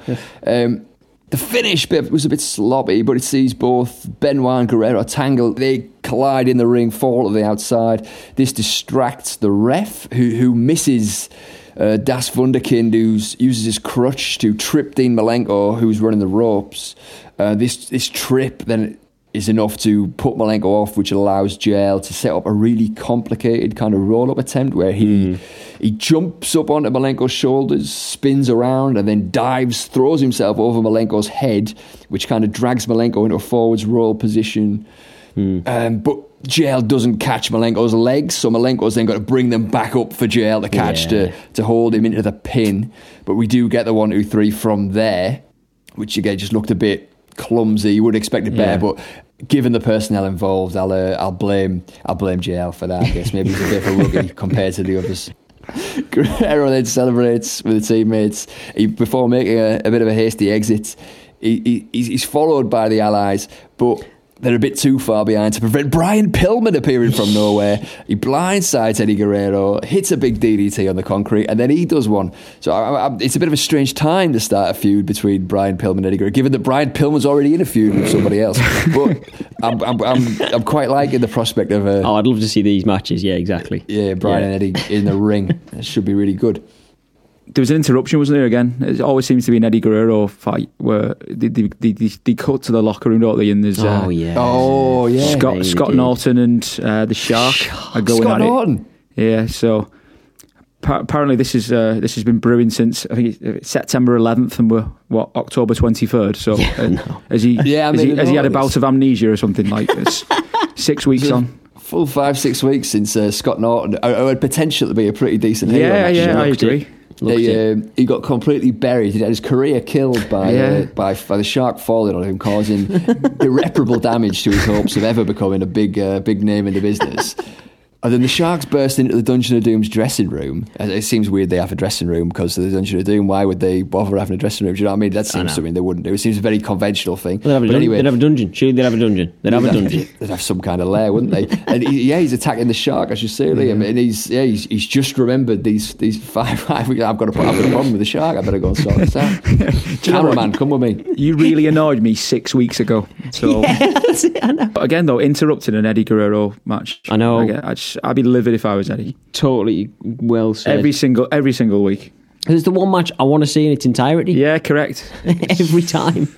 Would have took him interrupting the fucking anything else. Interrupt the Sith Lord. Exactly. Couldn't hear him anyway. Yeah, I didn't have a clue what was going on anyway.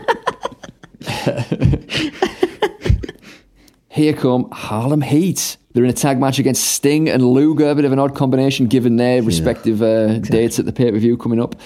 Harlem Heat come out with Booker T's music. I mean, it's quite cool that that's lasted the test of time. Absolutely. And literally not a note has changed. It's the same, isn't it? It's exactly the same. Yeah, it strikes me. Enjoyed it. Ditto. The comms lads are asking you to phone up Mike Tenay. At this point, I start to wonder, is it Mike Tenny? And they're just pronouncing it like Yeti. He's got some wrestling goss for us. And they badmouth In Your House in the previous evening. Obviously, I don't blame him. Do not blame. Give Tenay a call. Tenay will give you some dirt on that. Sting and Luger make their way to the ring. Sting has a bit of a trying to be top babyface guy, talking to a kid in the crowd, and then they're in the ring. We have a bit of argy-bargy before the bell, and the match begins. Ding ding. Sting and Booker lock up in the centre. Sting quickly assumes control. He hip tosses Booker to the outside, prompting an argument between the comms lads about whether it should have been a DQ. Didn't understand this. No, first what the hell were they on about? Were they on about something else should have been a DQ or this? Because I was someone hip tossing someone outside a DQ. Apparently, being thrown over the top rope is an automatic DQ, which is maybe this is something that's like NWA rules or something again. But yeah, this was this was a new one to me. Explain these things. Make these things more obvious for you. Say them, lads. Fucking hell. Once after this, Booker's back inside the ring. Sting back body drops him, tags in Luger. It's a double axe handle as we head into a break. Shockingly, after the break, it seems like Luger has made a real mess of things. We come back to find Stevie Ray is now enjoying total, full, complete, 100% control over the total, full, 100% complete package. Yeah, a lot of tackling in now. Booker's dominated. The heels are absolutely walking all over Lex Luger. He sells Sting jumps in at one point out of desperation. He rakes Booker T's eyes. Again, totally cheating. Comms don't acknowledge it. Doesn't help Luger much though, despite being given an absolute free pass from Sting. He can't even bail himself out of that. Ray tags straight in, starts choking Luger out in the corner. We get lots of heel cheating with the ref's backs turned. They're choking him. They're great choking as well. Luger out. When Stevie Ray was doing that, sorry to interject, just as one, I absolutely loved it. He had his boot on Luger's throat. And he was staring and shouting at the crowd who were cheering for Lex, going like, "Is this your Lex Luger?" Yeah, they got the crowd up there, didn't they? And comms interject. They start discussing the nonsense from earlier. This actually did make me laugh. Bischoff asks, "What the hell is a Yetay anyway?" And Heenan says, "You know, a Yeti." Well, why? So they know it's called that. Why have they been calling it something Problem else? solved. Bischoff asking the question everybody at home's asking. Yeah, exactly. Back in the ring, back in the action, the heels again, totally dominant, constantly choking out Lex Luger. There's no hint of the man even being capable of making a comeback. Booker T's in there now, out of nowhere, hits an axe kick. I'm thinking it's really flat, there's no excitement involved. And I'm thinking, isn't this... Luger sells it really bad as well. Luger's shit. He sells it really bad. Awful. He just crumples to the floor. And I was thinking, isn't this Booker's finisher? Because it was no way like treated as though it should be. There was no like celebration of it or anything. And Booker doesn't really go for the pin either. So, again, no mention of it on comms. As we cut to Sherry, who's looking at and kissing Polaroids of the Colonel. The Heat have got to ditch her because her head's clearly not in this. Her head is not in this. What's she doing? While this is going on, Luger's in another chokehold. I don't know how he's still breathing here, Luger. Luger powers himself out. He does the old ref hand drops. Luger gets his hand up on the third. He powers himself out. I hate that spot. It lasts for seconds anyway. It's pointless because the heels reassert themselves almost instantaneously. What was the point? Booker gets back. Booker's in charge. He goes up top. He goes for some kind of cannonball from the top rope. Luger rolls out of the way. Fucking deadbeat Luger manages to do something correct, gets out of the way, and then this allows him to make the tag to Sting. The helpless Luger tags in Sting. Sting runs riot, much like Eddie Guerrero did earlier, dominates the heels, does those big splashes in the corner that did for the Shark last week. Stinger splashes, that's it. He's hitting them left, right and centre, then goes for the Scorpion Deathlock on Booker T. Stevie Ray's in to make the save, but Luger fends him off. Spirited, valiant comeback from Lex Luger. He stops Stevie Ray. Booker T then throws Sting out of the ring, which sets up yet another clumsy finish. Oh, yeah. So what happens this time is Harlem Heat, they hit a double vertical suplex on Lex Luger, of course to do. Sting, he hasn't bothered trying to save him, and I guess why would he at this point, because who can save Lex Luger at this point? He hasn't bothered to save his partner, but instead he's climbed to the top rope where he's going to lie in wait. Luger then rolls into a corner, the corner adjacent to where Sting is, and Stevie Ray kind of follows him, kicking him as he goes. Doesn't need to be doing it because Luger's obviously already done from the suplex and the savage beating he's received throughout this match. Booker then turns blindly into Sting's flying crossbody.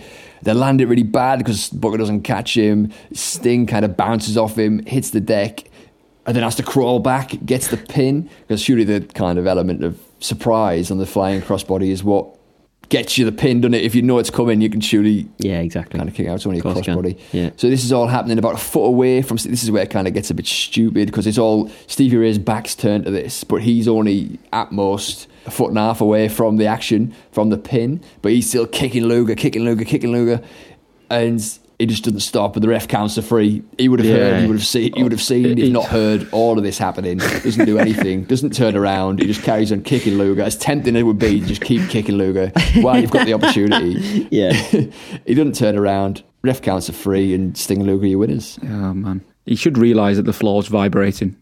because exactly. because of the count. And the ref shouting 1, 2, 3. Something's going on behind me here. On the way out of the ring, the heels have some words. It's Stevie Ray, who's having the words, and I'm thinking if I was Booker T, I'd be fuming him because this was his fault. This was all fucking Stevie Ray's fault. And then they swiftly exit. But why are they swiftly exiting? You might be wondering why are they making such a quick exit. Well, we're given the answer to that question straight away. Because Harlem Heat have realised the Giant and the Taskmaster are en route to the ring. So they're not saving himself for the title match with Hogan. They've sensed an opportunity to come and beat up Sting and Lex Luger. Because why? I know. Why would they? What issue do they have? So Heat walk away casually, knowing they're not involved in the angle, which makes it look even more stupid. Doesn't it? No urgency whatsoever. No. The Giant's in there. He nails Luger with a mega choke slam because who can't get enough of that? Might be why he came out. Luger's there. I'll go and bury Luger some more. Can't get enough of this shit. Run out, buries Luger. As per the weekly spot now. Yeah. Sting gets the same treatment. Bang, he's got the choke slam. And then here comes Macho. Macho's now in a position to, having been dominated by the Giant a couple of weeks running, he's now in a position to save the day. He comes out, he flattens the Taskmaster. The Giant kind of circles him, turning his back to the entrance ramp, and he's gesticulating that he's going to come for Savage, but he's turned his back to the entrance. What could possibly happen here? He goes on for long enough, and then he's Hogan. Hogan's coming out. Hogan's going to get to the ring. He's going to get some retribution. It's his big chance. The Giant's not even looking. Just blindside him, Hogan. No. Hogan's going to tap him on the shoulder and tell him he's here because Hogan's all about, even though he's unleashed some evil inside him, he's still all about sportsmanship and he couldn't possibly blindside the Giant. How bad was this? Yeah, it's just fucking pony. Absolutely pony. He tells his ally Macho Man to just leave. Been slagging him off for not helping him. Exactly. Slagged him off just earlier, called him a dog for not helping him. Yeah. Now he's telling him to get out the ring. You can't please this man. Clearly he's senile now, isn't he, Hulk? He must be. He's all over the place. So Hogan and the Giant then begin to circle each other with Savage at a safe distance. Couldn't possibly take any of Hogan's glory away from exactly. Couldn't possibly any insinuation that Hogan needed help. Get out of my spotlight. Go. Yeah. Shift. Yeah. Unbelievable. Hogan hits 2 right hands. The Giant no sells, no effect whatsoever. Then the Giant gets him in a headlock, clubs him on the back, and Hogan hits the deck. But it's not for long though, don't you worry, because Hogan fires himself up. He gets to his feet, then he hits the Giant with a few punches. He staggers him. The Giant takes a step back. He's getting a bit wobbly before Hogan bounces the Giant's head off the turnbuckle. And then the whole Dungeon of Doom, they rush the ring. This would have been a good time to bring out the insurance policy, wouldn't it? Yeah, I'm thinking, not fucking Meng, who's tarred himself with crock of shit, and all the others, the Brodiac. Hogan and Macho, they see off the entire dungeon while the Giant is kind of reeling in the corner. And Hogan then goes and bounces him off another turnbuckle. An old man appears. The old man, he's carrying some kind of fucking truncheon or like... What is it? They call it a billy club on commentary, but I don't know what a billy club is. So I'm going to say truncheon. He's got some kind of truncheon. And this man with his truncheon effectively restrains Hulk Hogan and Macho Man. This allows the Giant to hightail out of there like the scalded dog that he is, as JR would say. And then you're thinking, it's all over. Man.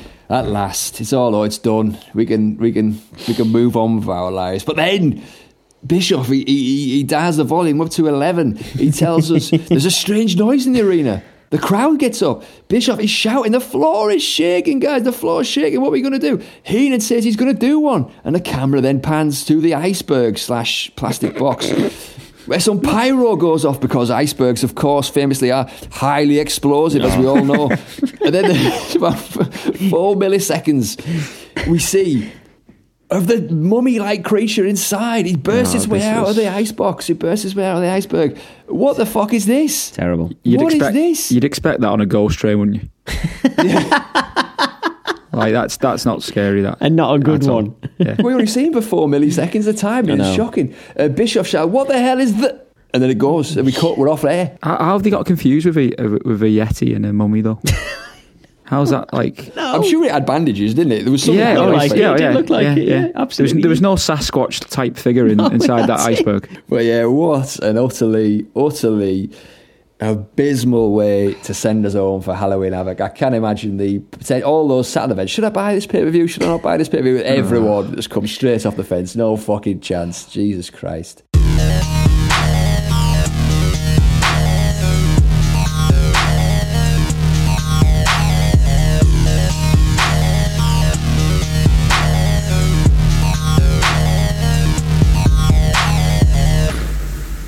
Right, well, now we've had a few minutes to calm down after that lot. There was a lot to take in there.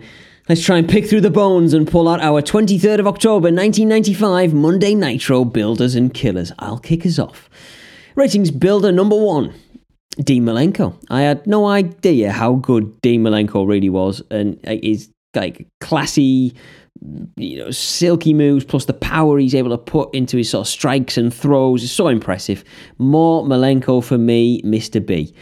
Builder number 2, Harlem Heat, and specifically their heelish interaction with the crowd, like I mentioned earlier. It's great, lovely stuff, especially when the camera's close and you've got the camera on the ring apron, you can hear it, brilliant.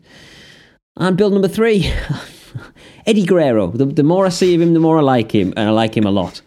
And I think the fact that I pull another one from that match says a lot about how hard I found pulling together builders for this lot this week. And on that note, Liam, what were your Nitro ratings builders? Okay, so builder number 1, I've gone for similar to you, Steve, but I'm going to combine them. I'm going to go Malenko, Guerrero, Benoit, even Mr. JL, to be fair. Yeah. Love that high flying stuff, technically good, loads of athleticism, loads of pop from the crowd, more of that, less of the panto shenanigans. Builder number 2, again, I've copied you here, but I have done notes. I'm not just, I didn't give up and just carry on. But Harlem Heat, great as a heel tag team, brilliant. And again, the athleticism both were superb. Really enjoyed that. And then builder number 3, I've gone for that we didn't get an appearance from Disco Inferno this week. So great shout. That was absolutely great shout. That was a shining light for me. Yeah, no, that's true. That's a true. Shining disco light. Fantastic. You'd have took him though, wouldn't you? Yeah, probably. You'd have took him if he'd have interrupted over the Yetay. Yeah. Amazing stuff. Jim, what were your Nitro ratings builders? Kicking off builder number 1. I've combined all 3, much like Liam, the Guerrero, Benoit, Malenko, on the appreciation of good wrestling is what I've dubbed this builder. So we're in safe hands whenever these guys are in the ring, and it's pleasing to see them given a prominent slot on the card, because of course they had the longest match of the night. Builder number 2 is the prospect of the mouth-watering prospect of the Eddie Guerrero, Brian Pillman feud. So I've got high hopes for it, as you can probably tell, even though I don't like how they were we were given no explanation or offered no reason as to why Pillman's attacking Guerrero and the ridiculous timing of it all. But nevertheless, the prospect of this over the coming weeks is something I'm excited about. Yeah. And I was really, really struggling, even more so than Raw this time. So I'll go builder number 3. I've been asking for it, so I feel compelled to include it, even though I absolutely hated what went on. The fact that we went off air with some action as opposed to some talking. The action was fucking horrendous. It was classic, be careful what you wish for type moment. But that is not what you had in mind.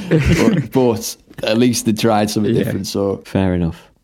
Over to the ratings killers. I'll kick us off again. So, killer number 1, Macho Man in the ring. It pains me to say this, as I have a real soft spot for him, as I mentioned earlier. But I was 1. I've tried to avoid the obvious here, because I know you guys are going to absolutely cream it. So I've tried to just, because let's be honest, we can wrap this up by just saying the Dungeon of Doom and the Yetay. I forgot he was on the show until he came back at the end. But this just shows, Jim, how sad it made me to see Macho. Clearly, we've jumped the shark with it, haven't we, with this stuff, which is just so sad. I was disappointed with the Kurosawa Macho match. Kurosawa, I thought, had some, we've seen him a couple of times now, and he's got the potential there to be this kind of, brutish bruiser heel. But this match, they both look weak and crap. It was really good.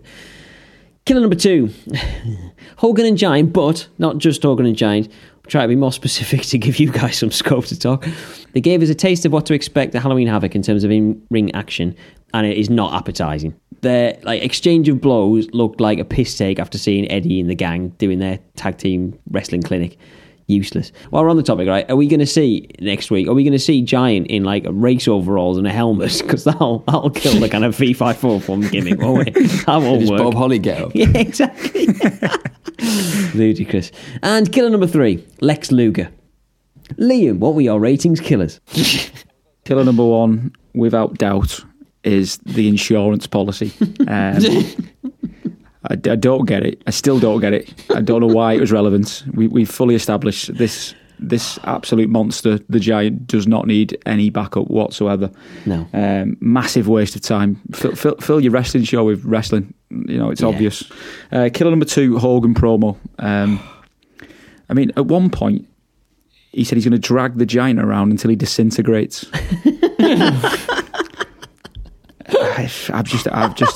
It's just verbal diarrhea, isn't it? It's just, it is. And killer number 3. I've mentioned the Scott Norton and the Shark interruption. I didn't get that either. That could have been weeks in the making. That you could have I'm with you, Jim. And when you mentioned Scott Norton, I think he's pretty good to be as a heel. You could have pushed him a lot more, and not just have a 30-second clip in the middle of the best match. So that was my killer number 3. Perfect stuff. Jim, over to you. What were your ratings killers?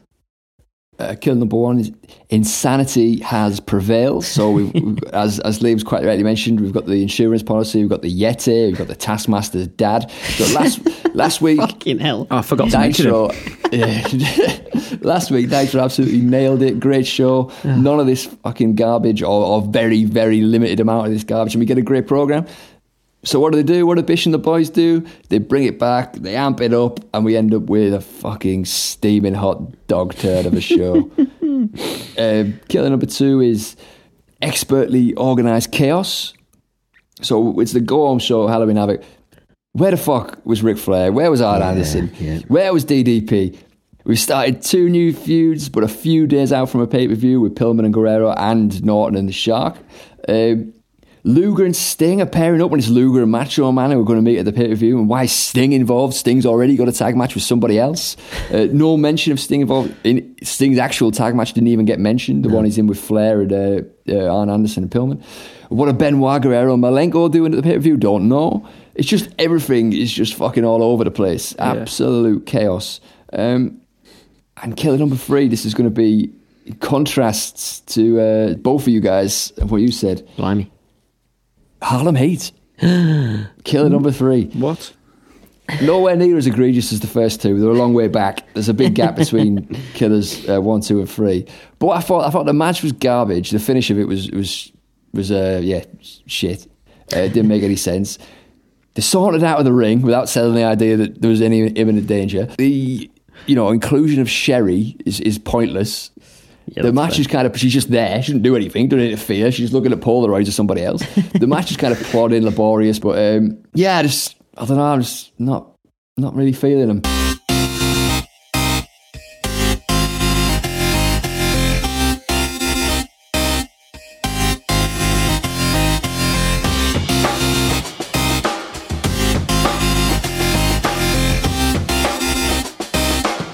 Well, now once again it is time for the big reveal, the point of the pod. We are going to reveal the golden envelope to see which show went over in the Nielsen ratings on the 23rd of October 1995. But first, which show did we think should have won the ratings battle that week?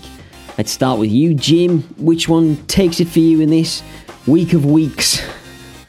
My verdict, Raw was utter shite, but it was still by a country mile the best show of the 2.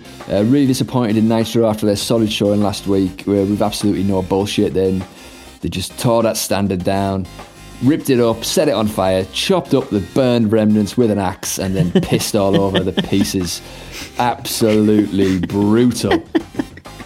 Incredible. Liam, which one should have won in your eyes?